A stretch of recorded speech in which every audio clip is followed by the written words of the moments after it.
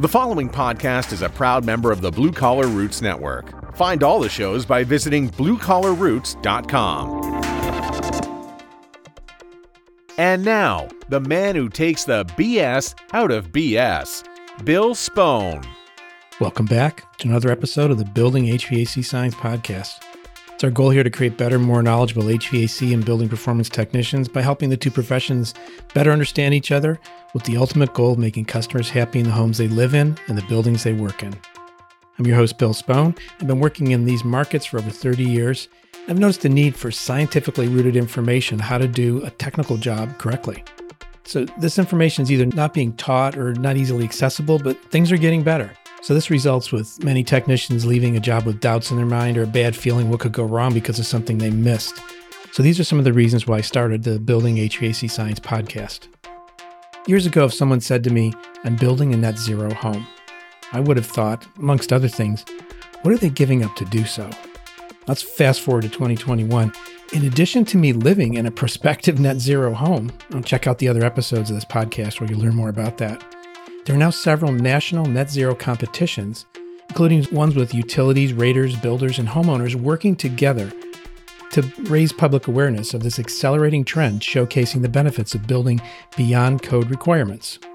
On this episode, please join us to hear Adam Nyborg of Tilia Restoration, the builder, and Joe Rando, a senior engineering assistant and a HERS rater with GDS Associates. They're going to describe the Drive to Net Zero competition in New Hampshire. We'll learn about the guest's background as well as get up to speed on details of the 2019 winning design, the process, and the competition. If anyone is more interested in considering this in their area, Mike Laughlin from Eversource, the utility that sponsored the 2019 winner, offers his contact info for anyone considering developing such a program in their area. His email address is in the show notes, and there's also a link to a blog post about the winning design in this competition for 2019, and you can learn more about that and some of the other aspects of this program. Please note this episode was recorded in January of 2021. Well, let's listen in as Joe and Adam give us a description of the Net Zero Home Challenge. Very pleased today to have actually a repeat guest, but a crossover guest from my other podcast with Res Talk. That would be Joe Rando. And also he's joined by Adam Nyborg. Joe, Adam, in that order, introduce yourselves, please. Hi, I'm Joe Rando. I'm the technical supervisor for GDS Associates.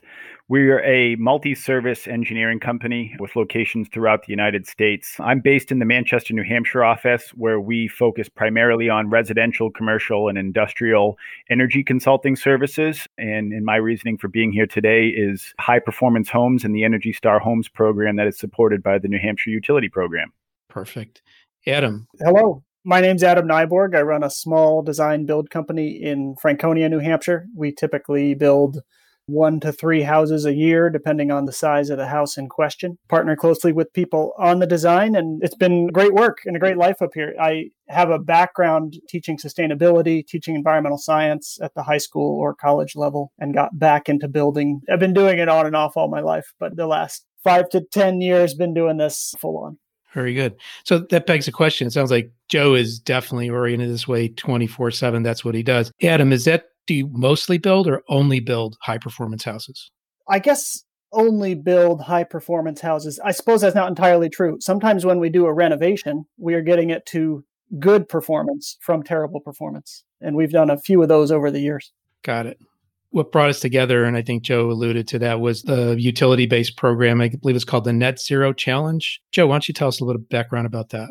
Yeah, so this is the third, if not fourth year, I think 2021 will be the fourth year of a program that derived in conjunction with the 4 utilities in New Hampshire, which have been sponsoring an Energy Star certified program that they wanted to grow and build on, which sparked this Net Zero Challenge program. It does have a prerequisite that the homes entering this program have been certified through Energy Star, but they are looking for the highest performing buildings in New Hampshire. So those that have a robust building envelope, have added some sort of renewable energy, whether that be wind, solar, and then utilize high performance mechanical systems. And it is a judged program following 5 criteria. The First being the HERS index prior to renewable energy being added, the post-HERS index with renewables included, the annual net operating cost, the cost per square foot of the project with the land excluded, and then those are all fairly objective. We can track those based off the numbers, but there's a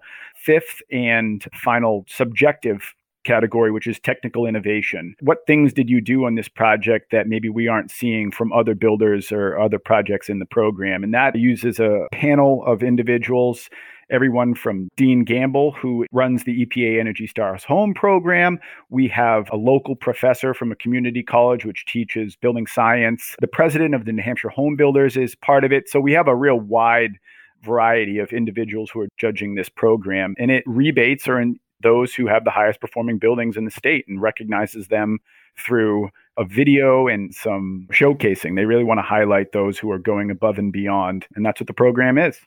Very good. So, and Adam's here because he's not just the builder who likes to do podcasts. He's here because he's a builder that was involved with the award-winning home last year. Is that true, Adam? We got the first place last year. We were excited about that. Fantastic. Can you tell us a little bit about the house, maybe about the owners, of what the driving forces were? Yeah. Well, funny you put all those words in the same question. The owners were the driving force. When they came into the project, they knew they wanted that kind of performance. They had read a lot of Green Building Advisor. They had learned all kinds of things on the internet, enough to be dangerous to their contractor, as Bill mentioned in the conversation before the podcast. But honestly, that's the dream customer, because then the budget is there, which isn't really a very high budget needed to add the kind of features we're talking about. But they're certainly willing to spend that. And what we end up telling people a lot is, if you can afford a granite countertop, you can afford a net zero home. They're not huge additions to the bottom line, particularly when you look at operating costs. So anyway, we had wonderful customers. They drove it that direction, wanted to be not necessarily involved in the design, but very aware of the design. So when we would draw up a building detail of here's the double stud wall and here's where the air barrier is going to be, John, he'd want to see it. He'd want to talk about it and understand that. And that was fun to have that level in the project too. So the owners came primed and ready with information and maybe thought processes and things they've been exposed to through their own research, which made the job easier for you? Yes. And increasingly, that's the niche that my business has found. You build one or two of those as a contractor or a designer, and people see it and hear about it, and they come looking for that kind of house, which is great. It lets us keep building the high quality details that we know work and perform well, and that's been exciting. But that process has taken years for sure.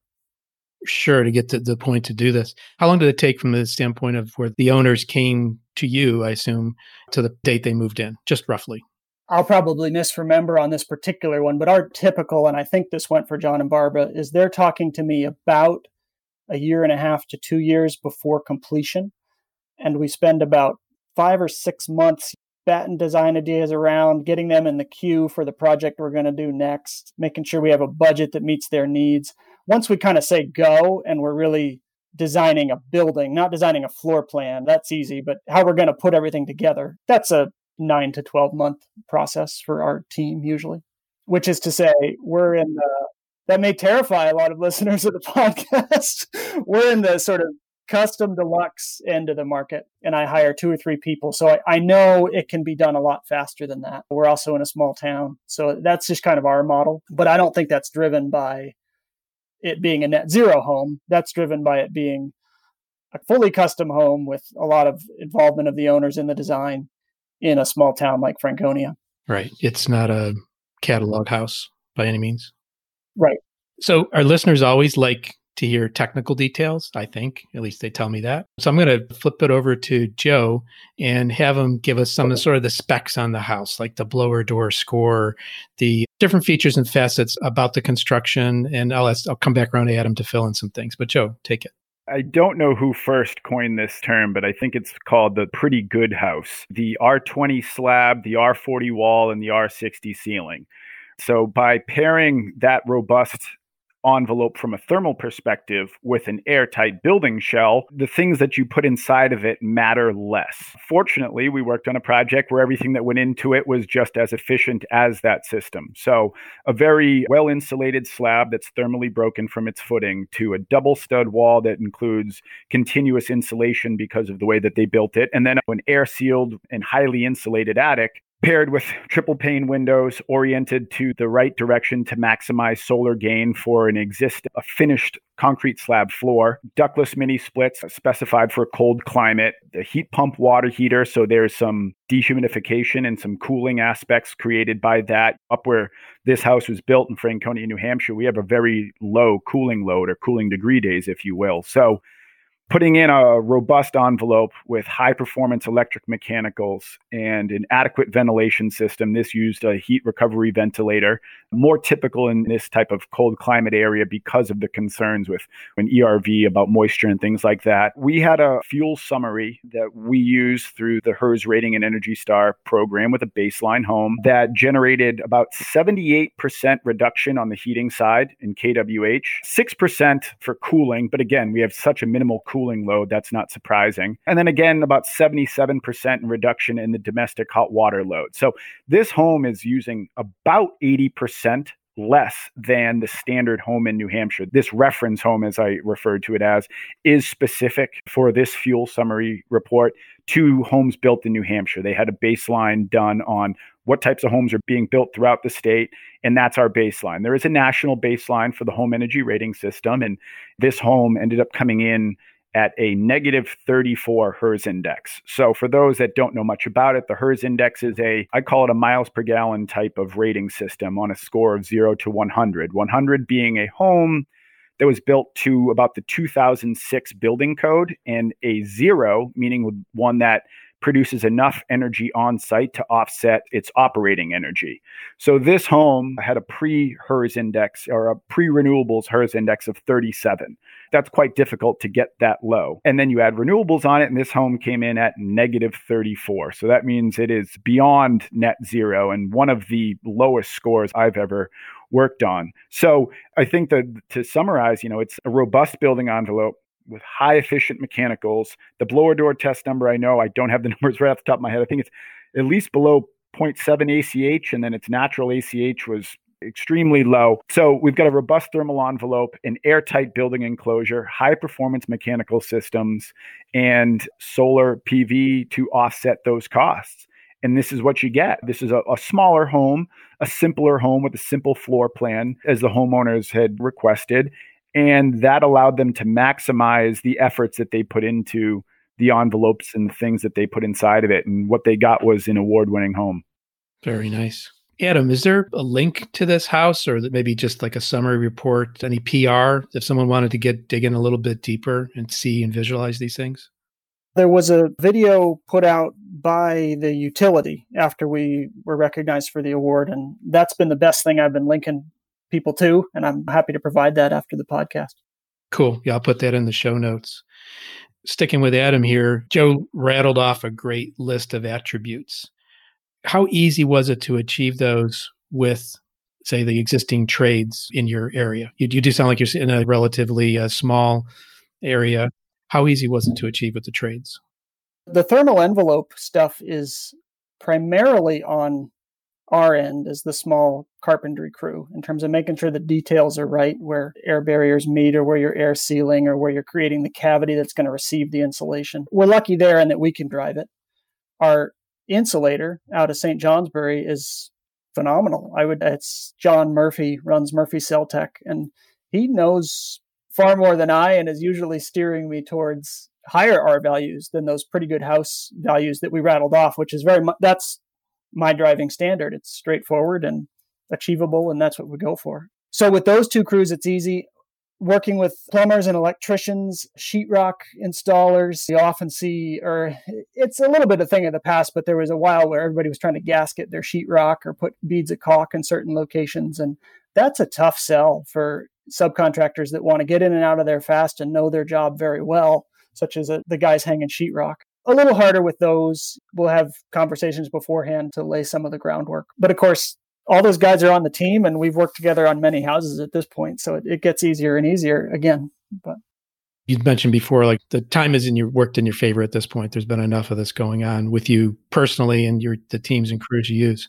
Any kinds of compromises in construction that you felt either that took away from where the owners drove it or where you would like to have seen it go?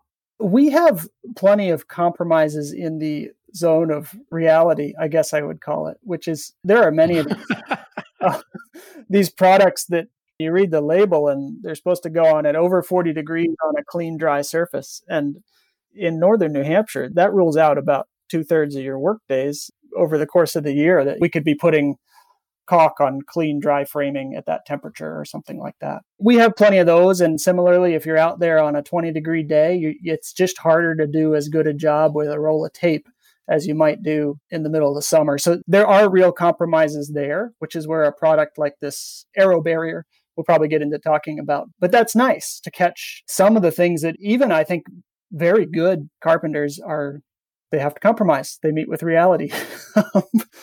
So with that kind of thing, design-wise, again, I was pretty thrilled with the philosophy or the values of the owners. They were generally willing to make the compromises needed in favor of being a durable, easy to take care of, and a very efficient building. But I was thinking back to my situation, and the listeners know I built hopefully net zero home. We haven't gotten there yet because we're still wrestling with some issues in the heating system. But mine was built in a factory, so we were able to take a little bit more advantage of better weather year round. But I did have 4 modules, which had to come together versus a stick-built house in the field.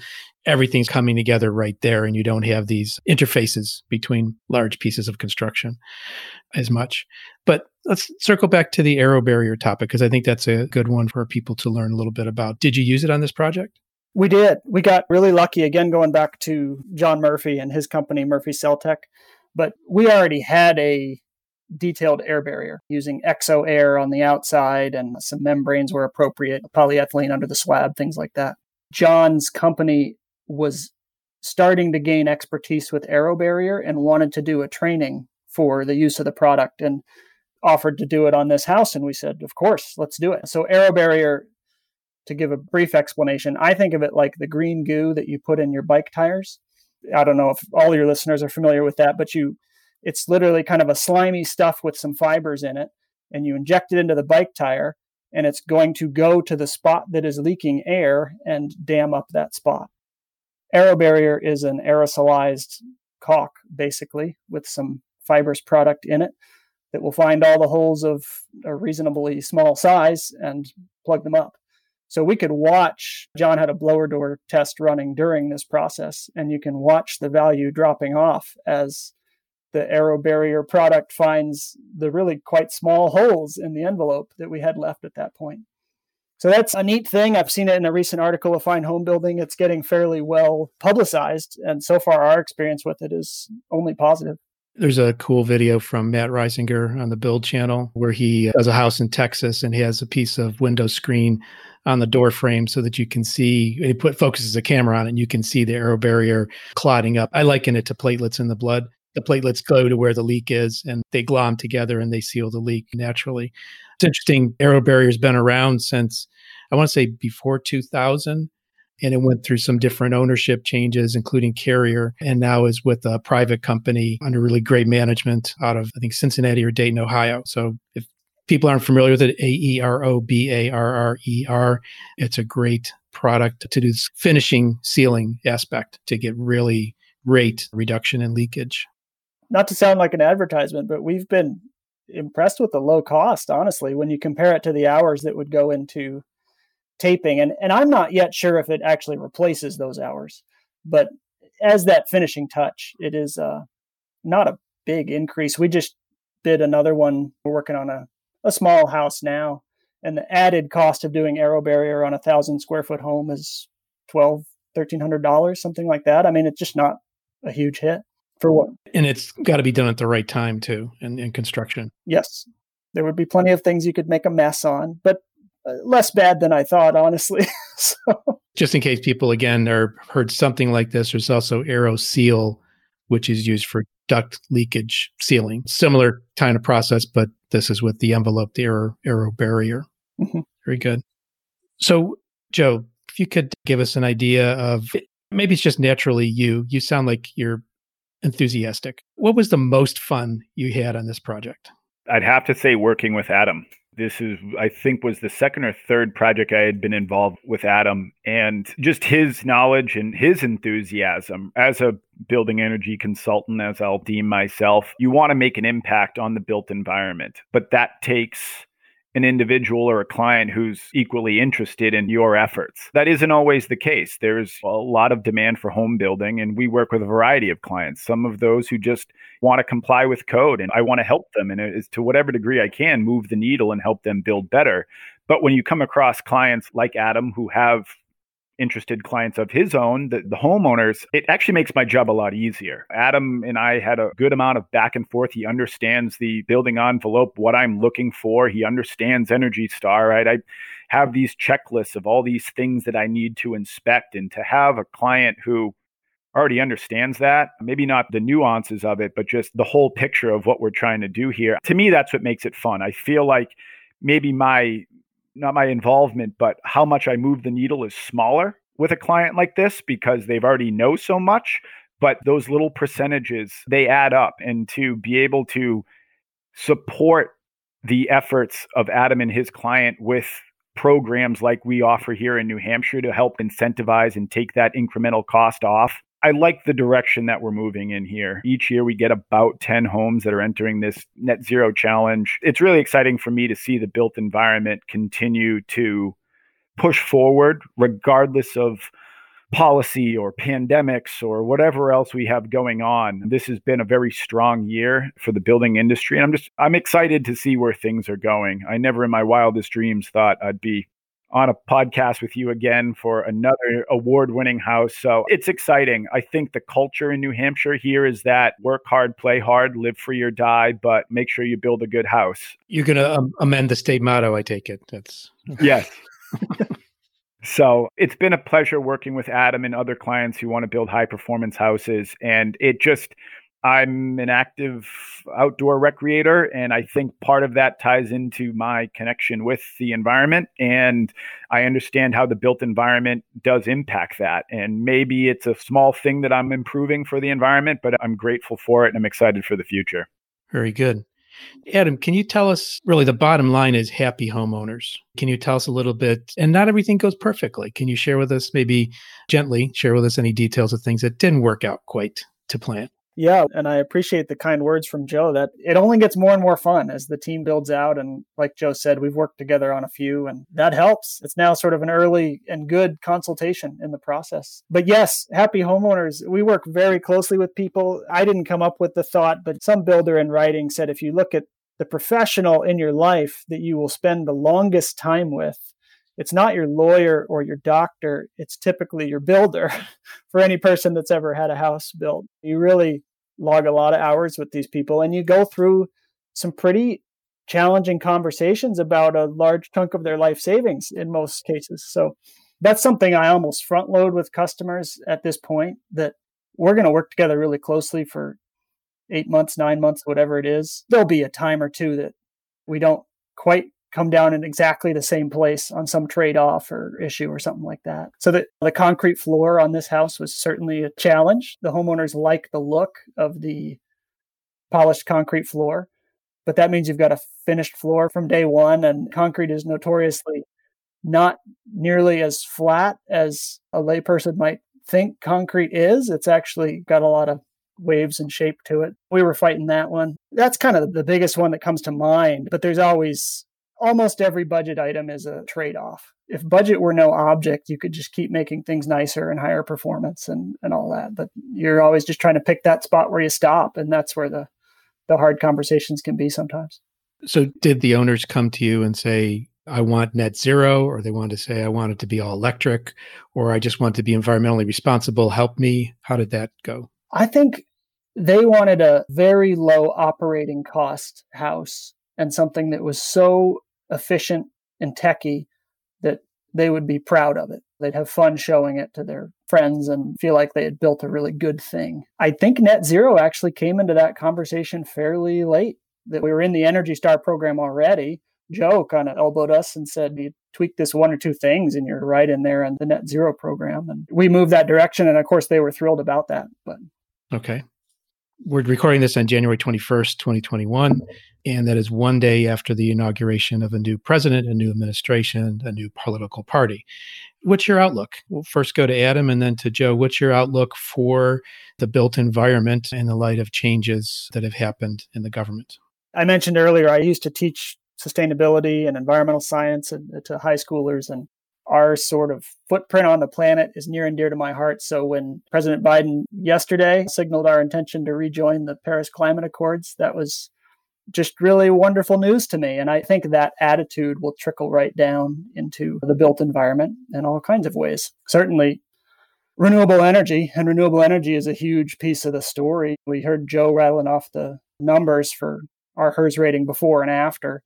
Putting a good solar array on a house, it almost feels like cheating if you're trying to get the HERS rating where you want it. I'm optimistic. I certainly for myself, it's just a sunnier day today than it was a couple of days ago. But very, very good. And I'm just going to add one little comment in there with solar allows you to do that cheat, but you definitely have to pair it with a system, the energy consumption system, the house, the mechanicals, in order to enjoy the maximum benefit. So build it right and then power it renewably. But there should be a sequence. Yeah.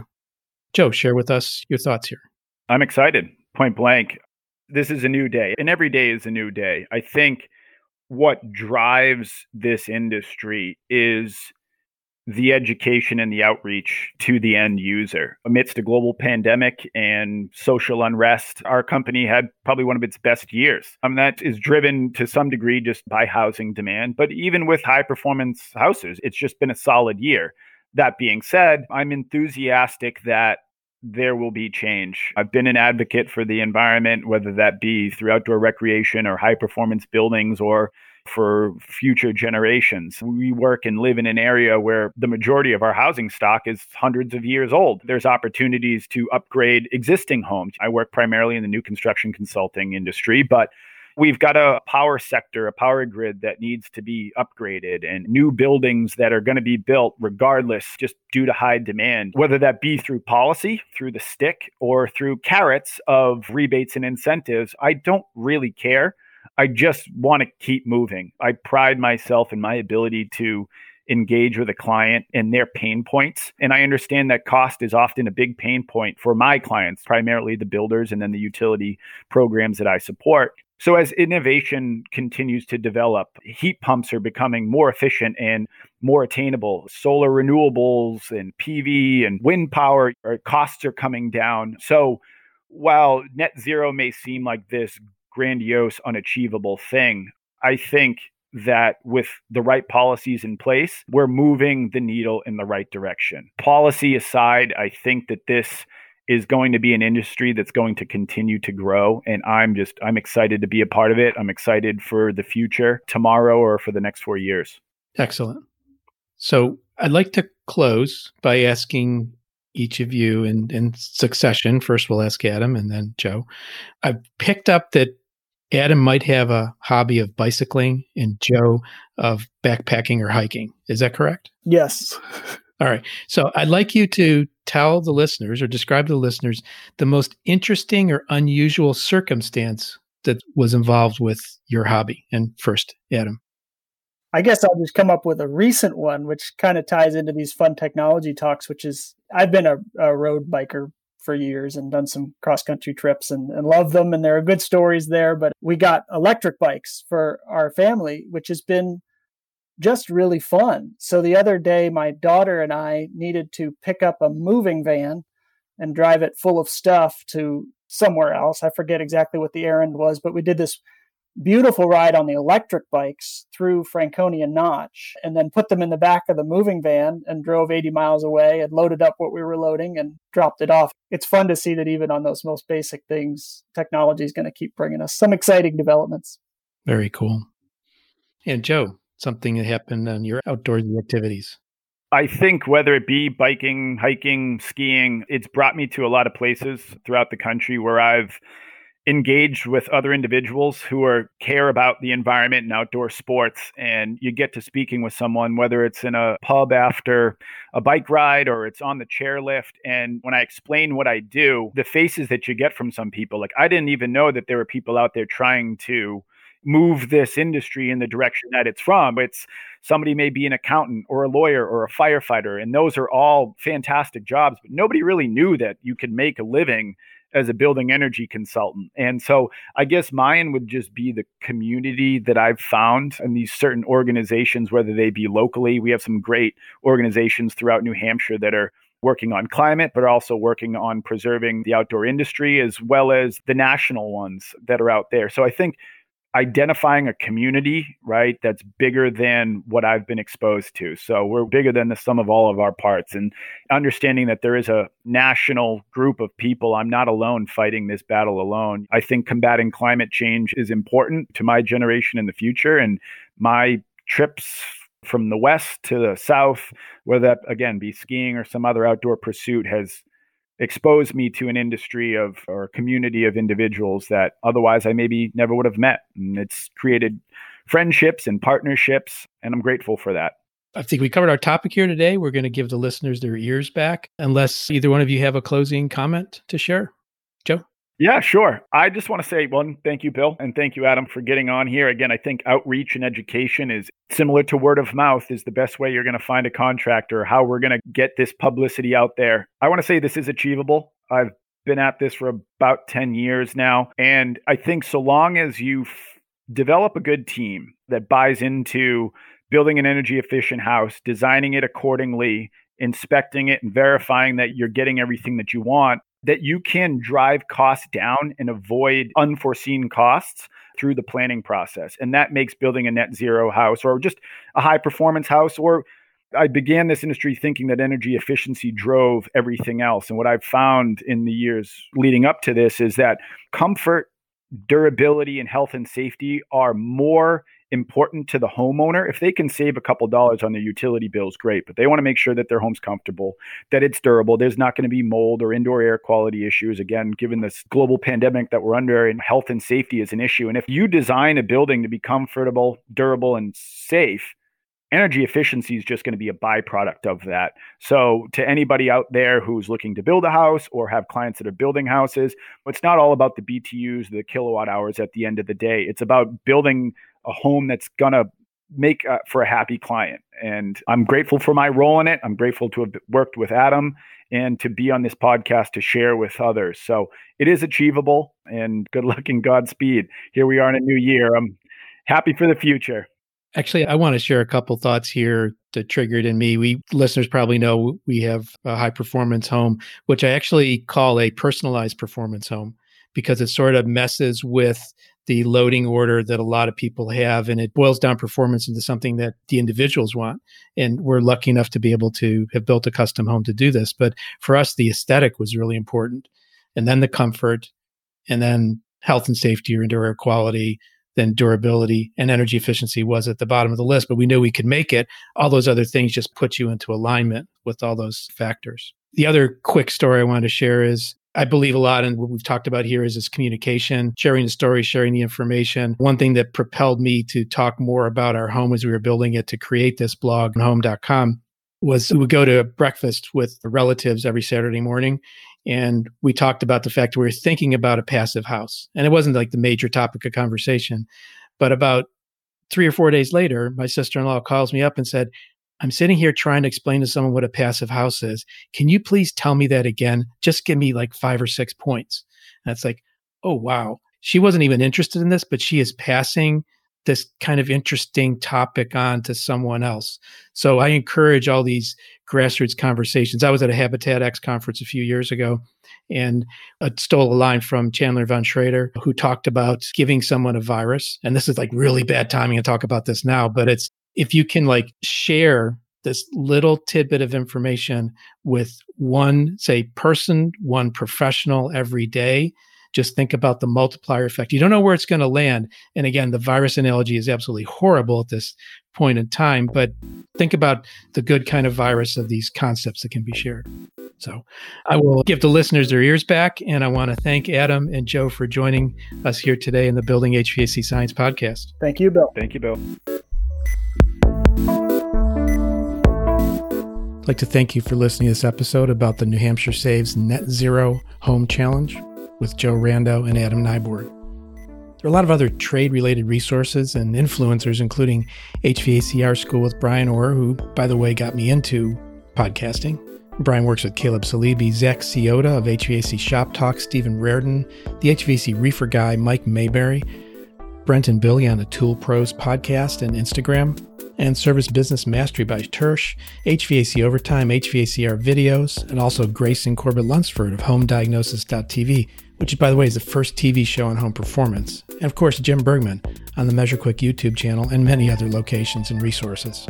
I also host the Res Talk podcast, where you can learn more about how residential energy ratings tie into the changing world of home energy ratings and all these peripheral topics. If you like what you heard today and you're not yet subscribed, please consider doing so by typing Building HVAC Science into the search bar of your podcast app and subscribe. Here's a quote for today. Talent wins games, but teamwork and intelligence wins championships. That's by Michael Jordan. If you're interested in becoming a sponsor of Building HVAC Science, please email me at bill@truetech-tools.com. The Building HVAC Science podcast is a production of TrueTech Tools Limited. And in full disclosure, I'm a co-owner of TrueTech, and the opinions voiced are those of my guest or myself. If you're looking for any tools or test instruments mentioned in our podcast or alluded to, take a look at what TrueTech Tools, TrueTechTools.com, carries. You can use the offer code HVACBS for a nice discount. I want to thank you for listening to this podcast and hope you come back again to listen to future podcasts. Take care.